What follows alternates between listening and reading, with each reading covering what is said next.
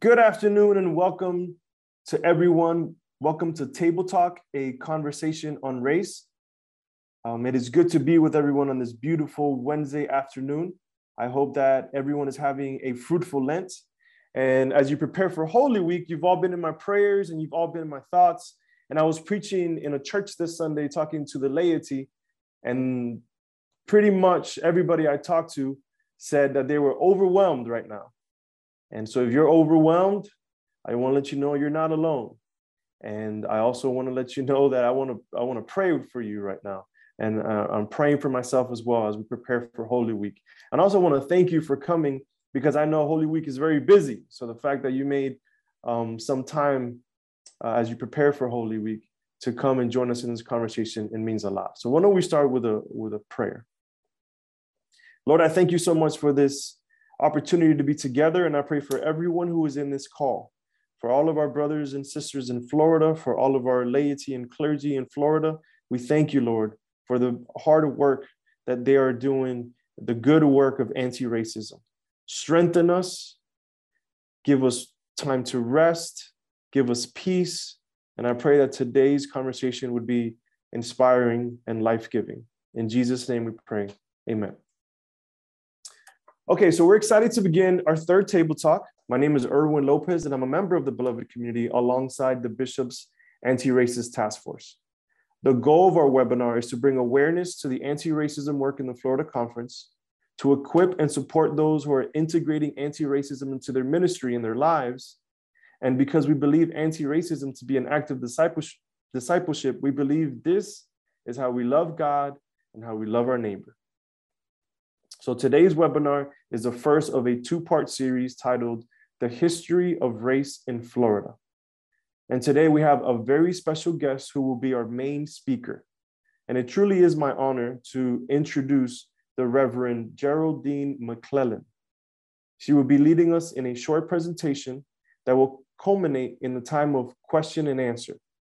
So while you're listening, please write down any questions you may have, and we'll do our best to address them at the end of our webinar. The Reverend Geraldine McClellan is a native Floridian who graduated from Bethune-Cookman College and Gammon Theological Seminary with a Masters of Religious Education and a Masters of Divinity. She's ordained a deacon in 1980, and she was the first Black woman ordained in the Florida Conference. Now a retired ordained elder of the Florida Conference, she has also served as a campus ministry and a district superintendent. She's a certified clinical counselor and with the Association of Pastoral Care and Counseling, and a certified chaplain with the VA hospital. So she has a wide range of experience in ministry. And Geraldine has a pastor's heart and an unlimited love for God's people. So without further ado, I'd like for Geraldine McClellan, the floor is yours.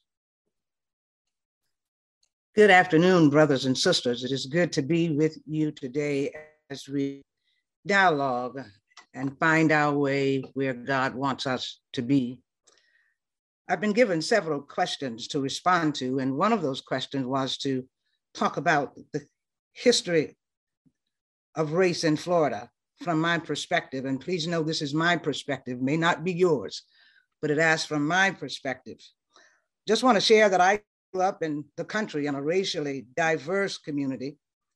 My family was one of 3 Black families, the only family with children living on the St. Johns River in East Palatka, Florida, on 5 acres of farmland.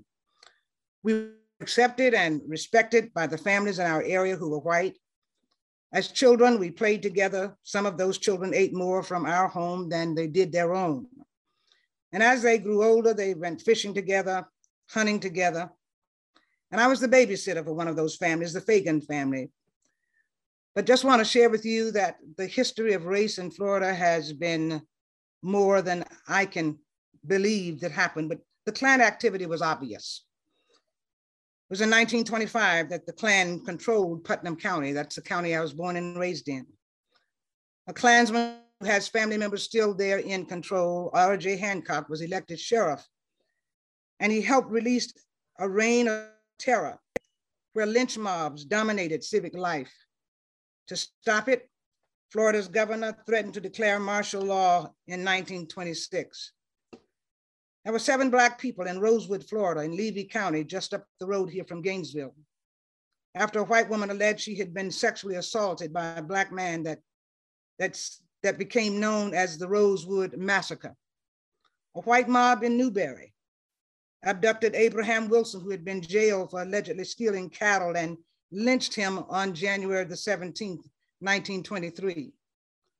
On the ground of one of our now United Methodist churches, Pleasant Plain United Methodist Church in Jonesville, Florida, west of Gainesville, a memorial has been erected in memory of the Newberry 6, 4 men and 2 women, who were lynched by a mob. 1 was shot, 5 were hung. And that was on August the 19th, 1916. What's interesting is that the vast majority of the lynching participants were never punished.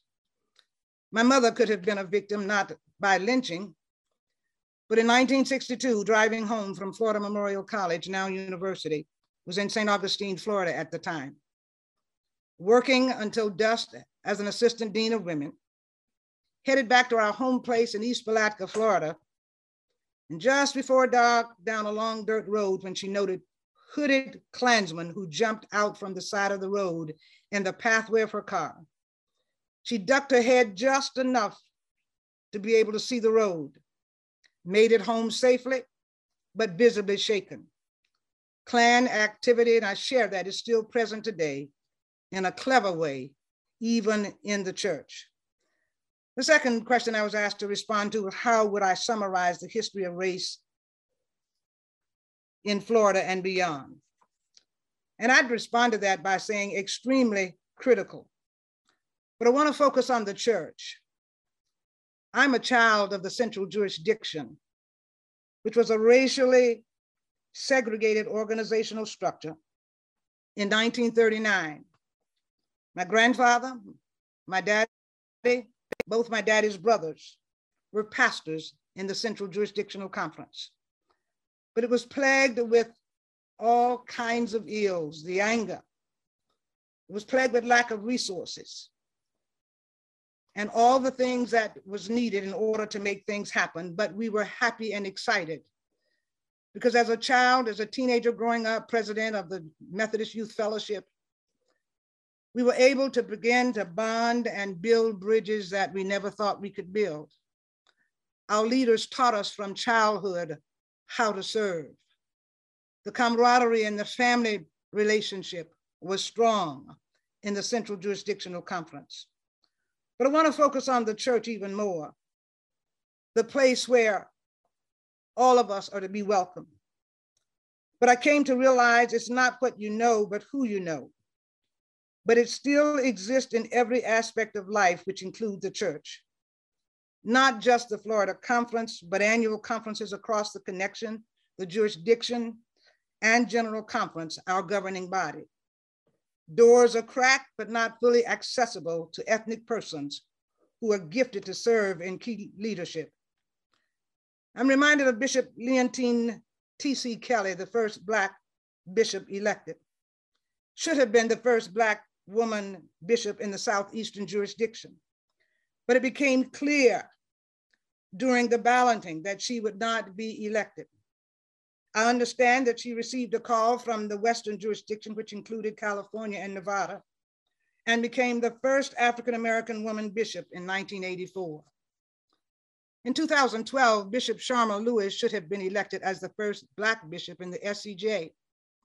But there was a rumor. It wasn't a rumor, it was a lie that started, and I will not share who started it, but I received a call from one of the Florida delegates to share with me the rumor that caused delegates to vote differently.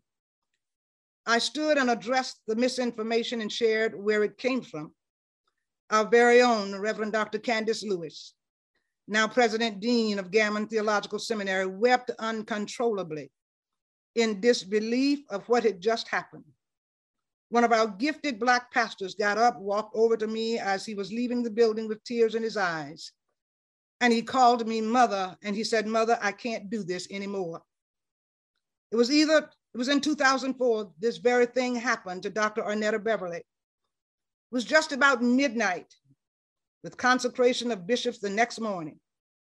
Arnetta was just a few votes from being elected, and we knew that this last ballot would put her over the top, but not so.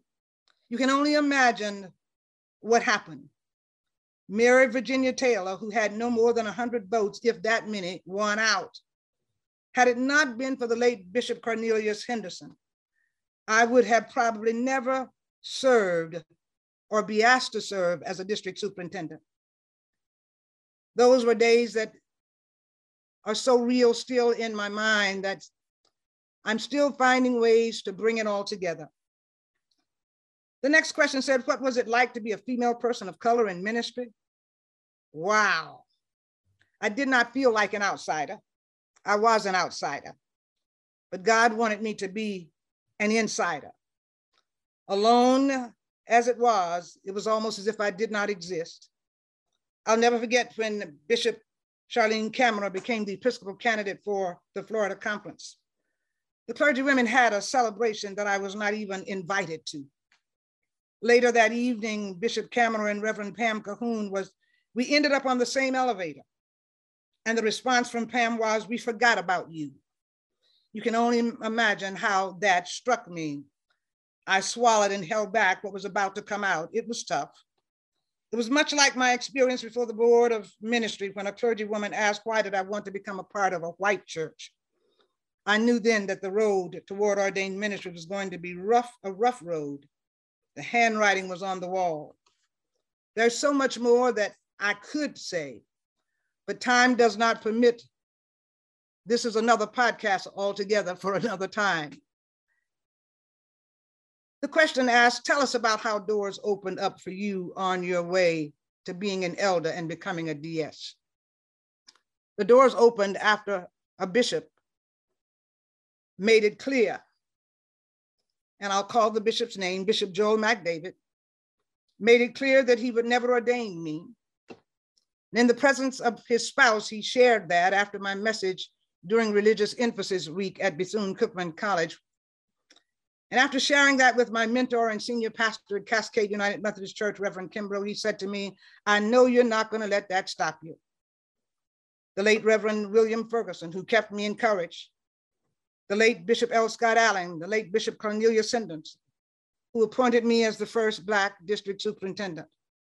The late Reverend Aaron Hall, who walked beside me in my first appointment, and last but surely not least, the prayers of my mother.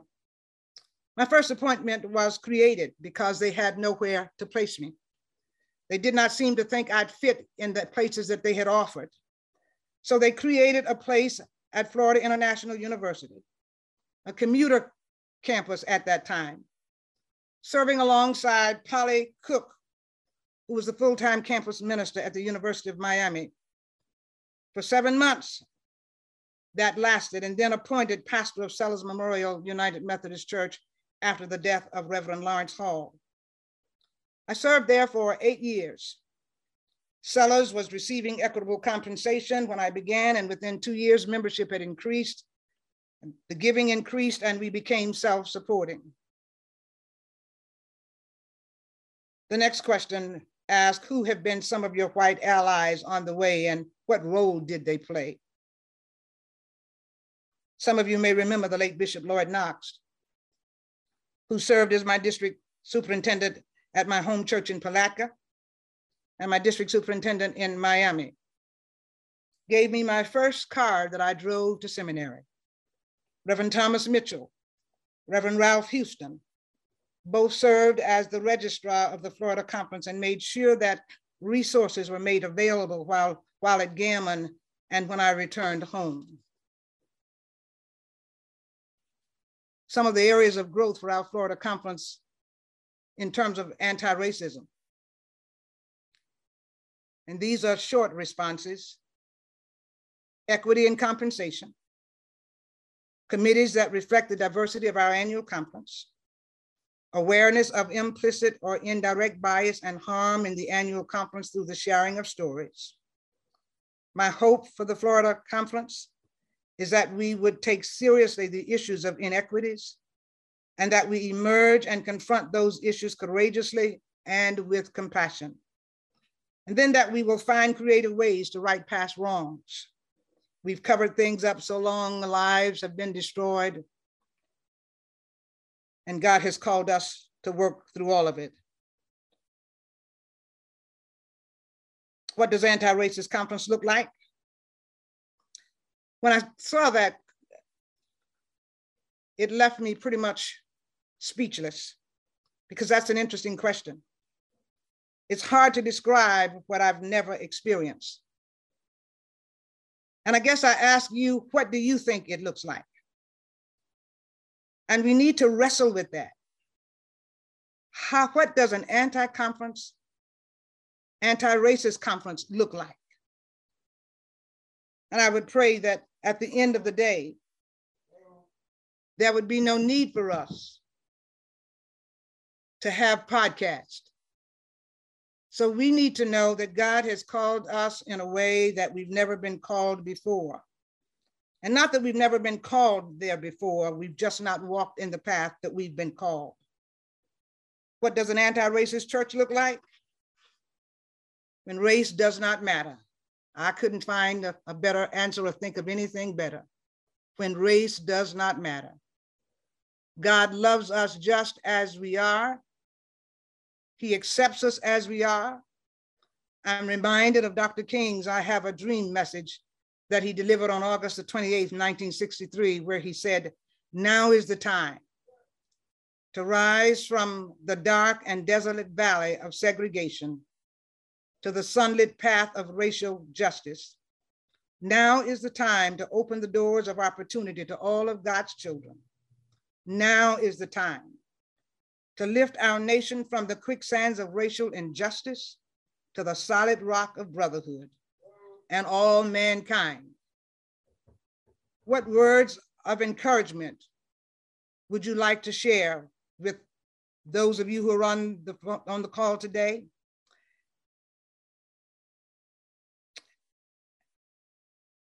If you know that you're called to the continued work of anti-racism, I just ask that you be vigilant, be courageous, see beyond your own experiences as we unite together. When you get discouraged, remember you are a disciple, and anti-racism is the work of discipleship. There are some next steps for us. We need to learn how to do the work. We need to become serious about the work and commitment and begin to engage in conversation, not sometimes, but continuously, that will break down barriers, regardless of how uncomfortable it may be. I was reminded of Michael Jackson recording a song that speaks to where we are right now, in a song entitled Man in the Mirror. You may remember that. I'm gonna make a change, gonna feel real good, gonna make a difference, gonna make it right. As I turn up the collar of my favorite winter coat, this wind is blowing my mind. I see the kids in the street with not enough to eat. Who am I to be blind, pretending not to see their needs? A summer's disregard, a broken bottle top, a man and one man's soul. They follow each other on the wind, you know, because they got nowhere to go. That's why I want you to know I'm starting with the man in the mirror. I'm asking him to change his ways. And no message could have been any clearer. If you want to make the world a better place, take a look at yourself and then make a change. We must have this conversation and move beyond the conversation. It begins with you, it begins with me. So my bottom line and message to you is to hold yourself accountable, for God has called us to walk together as brothers and sisters. Red and yellow, black and white, the children's song says they're all precious in God's sight, that Jesus loves us just as we are. And I don't know about you, but I'm excited that God accepts every part of me, the good, the bad, and the ugly. But what a joy it is to know that God has called us to continue to pour our arms around those who don't look like us. As I say to folks, don't walk like us, don't quack like us, can't dress like us. God loves us just as we are. So during our time in these conversations, I pray that you open up your hearts and minds and allow God to accept people just as they are. The songwriter penned it well when it said, just as I am without one plea, but that thy blood was shed for me, O Lamb of God, I come. He didn't tell me to, he wasn't waiting on me to get things together before I came. He wants us to come to him just as we are. So I thank you for this opportunity to share with you this afternoon, but know that God has called us to walk together, children. As the old Negro spirituals say, don't you get weary, because there's going to be a great camp meeting in the promised land. May the blessings of the Lord be with you. Thank you so much, Pastor Geraldine, for sharing. And thank you so much, because I know that it takes a lot to remember those stories. And as you said, try to remove the pain from those stories. And you just experienced so much and you've endured so much. And we honor you today, and we thank you for your witness. And we also ask for your prayers and your blessings upon us and upon the next generation that really is trying to do the work as well. And I want to thank you so much for this time that you shared. There are some questions that were brought up and some questions that I have myself. If we don't mind sharing, you ready for a little Q&A, Pastor? Sure. Okay. We know that the work of anti-racism is difficult. It's challenging. It's like carrying a burden. That's what it feels like, for me at least.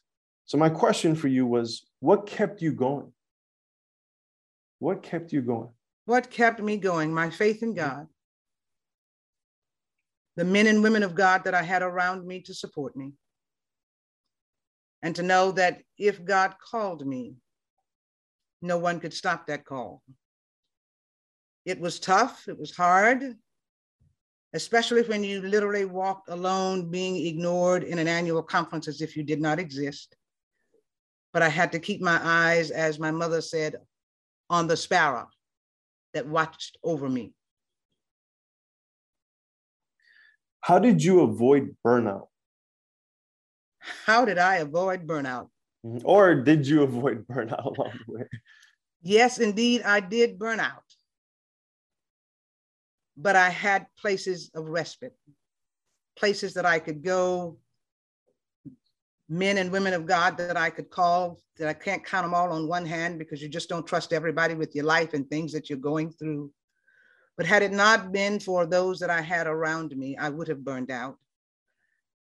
Very rarely in the African-American tradition or in the Black church, especially in the central jurisdiction, very rarely did those pastors take vacation or have vacation. I'm a preacher's kid.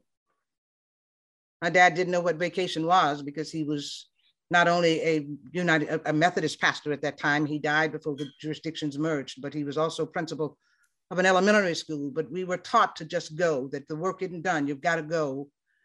Finding the time of respite, I never really did find until I retired. And then after resting up, I felt like I had just lost everything. So I've kind of re-engaged, but it's been tough. Especially when you're serving church as the Lone Ranger, the lone pastor, you become everything there is outside of what you were appointed to do.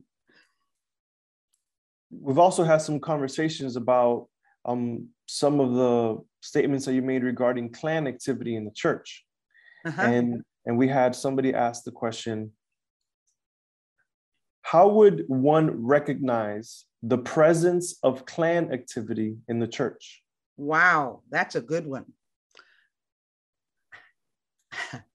I guess it's different for different folk. I guess for me, having grown up in the era that I grew up in, having lived out in the country among the judges' families and the sheriff's families and knowing the folk in the community, you can look at folk at sometimes and discern who they are. To give you a good example of that, we would always say when we still live, the home place is still there and we're still there, but we knew those who accepted us in that community and we know those who did not. And it became very evident, and we had already put a tag on those folk. But when the schools were integrated, my younger brother and sister integrated those schools, and we saw the same folk that we would see that in the area where we lived that never spoke to us, that began to really show their true colors. You can also discern it whenever you look at an older woman, my grandmother, and you call her, want to know what her name is. And my grandmother kept saying, it's Mrs. Williams. And he said, I want to know your first name. And she shared the first name. And that's what he decided he'd call her by her first name. So there are some things that are obvious. And in the church, it's different. You can sense it. Even when I have visited Anglo congregations, even when I was a district superintendent, I went into one church and immediately called the N-word and wanted to know what the hell was I doing there. It was coming out anyway, so I might as well say it. And then it got so bad until I had one gentleman that came to my office, a tall Anglo man with a big cowboy belt on, buckled and cowboy boots and hat on, never took his hat off. And I wanted to ask him so bad, but I said, no, there's some things you just leave alone. And I asked, how could I help him? And he shared with me the name of the church and shared with me that at their church conference that they would have to have policemen. And I laughed and he said it wasn't funny. And I said to him, I'm not laughing because it's funny. I'm laughing because you think that I'm coming out there with that kind of thing going on. I have just canceled your church conference. He said, you can't do that. Yes, sir. You've just come in and shared with me you've got to have policemen in the church with guns on. I will not come into an area where there is no visibility that sits out in a graveyard in the woods. And I lived in the woods and I knew better than go in the woods and not knowing what I would be confronted with. So it's obvious. And I've had to run into that all during my 8 years as superintendent. There's another question. And the question is, thank you so much for sharing your story. Could you share a little about the role of the church in addressing a state legislator and a governor who does not want us to learn the very history you shared? Wow. They talk about politics in the church and being careful how we deal with politics in the church. I can understand how we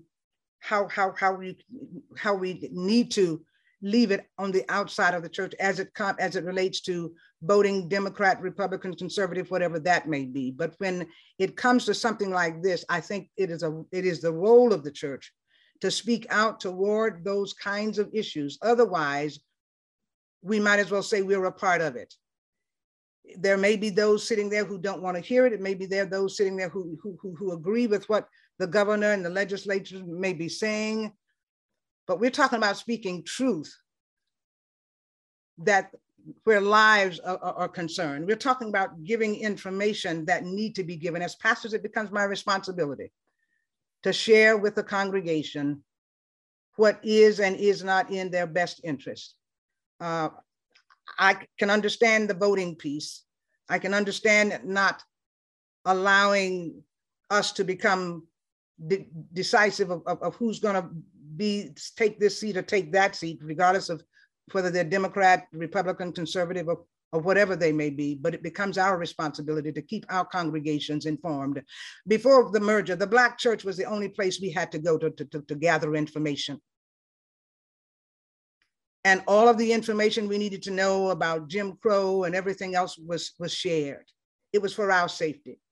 And I think that anything that affects us, our living, our surroundings, that it become our responsibilities as pastors, whether some of those sitting there accept it or believe it or not, or would rather not hear it, it becomes my responsibility, I think, or our responsibility to make sure that we have an informed congregation so that they understand the direction that things are going in. Do you see the United Methodist Church of Florida addressing this issue? I have not seen that happen at all, not during my time. I think it has been done. I think they've tried to do it without coming out and just embracing the fact and being. What I've seen in the annual conference, I'll never forget, there was I think the conference was in Tampa when I spoke and began to talk about racial issues and things of that sort. And someone hollered out from, and I won't call the person's name, one of our pastors hollered out from out in the audience, something that was literally in my mind uncalled for. but it's obvious that the conference need to do that. When we choose not to step out on faith, when we choose not to stand by the word of God in terms of that which we believe and that which we undergird and support and that scripture support, when we choose not to walk in God's will and God's way, we have made a gross error. The Florida conference, in my mind, has not really done that. We've tried bringing up racial concerns a long time ago. Black Methodist for Church Renewal is an organization that was organized just in 1967, just before the merger, to be the eyes and ears of the annual conference once we merged, and to be the eyes and ears of the Black church to raise concerns and issues that would help us move along these lines. And we've been asking questions for years. The General Commission on Religion and Race was first suggested by Black Methodists for Church Renewal, that there had needed to be an organization to help us move through these rough waters as we begin to solve problems, and that never did go too far at all. But I think the right place for us to discuss these issues is within our local congregations, the annual conference. Bishops need to take a strong stance. I know it's not always easy, and we kind of water things down so that we make sure we've pleased everybody in the building. But I'm so glad that Jesus didn't try to please everybody. Especially when he went in and just turned the temple upside down. You're either right or wrong, and we need to speak to it when it reveals itself. Yes, thank you for that great reminder of the role of the local church, and thank you again so much for leading today and for sharing your story. We're going to close out today, but I'm going to ask you at the end if you would say a little prayer for us. If you would just send us off with the blessing, with the benediction, as we all go into our context and try our best to engage in the work of anti-racism. Lord, we thank you for your goodness and your mercy in our lives, and for all of the benefits you've afforded, not to some of us, but all of us. But Lord, I hear the words, let there be peace on earth, and let it begin with us. Allow us, oh God, to hold ourselves accountable and be that person, that man, that woman that looks into the mirror and asks God to change their ways. This is not just a one-way street, oh God, it's for all of us, for you have called us as your servants to reach out beyond ourselves and embrace the lives of others. We ask your forgiveness for all that we have done to others, how we have hurt and failed to be your disciples. So we just pray, oh God, that you just undergird us with your love, undergird us with your strength as we walk this journey to an annual conference and a world that begins with peace on earth. So Lord, we just pray now that you just allow the words of my mouth and meditation of all of our hearts collectively, oh God, be acceptable in your sight. And now may the grace of our Lord and Savior Jesus Christ, the sweet communion of the Holy Spirit, rest, rule, and abide with each one on this call this day, and grant us your peace and healing. In the precious name of Jesus the Christ, amen. Amen and amen. Thank you to everybody, and thank you again, Pastor Geraldine. You're welcome.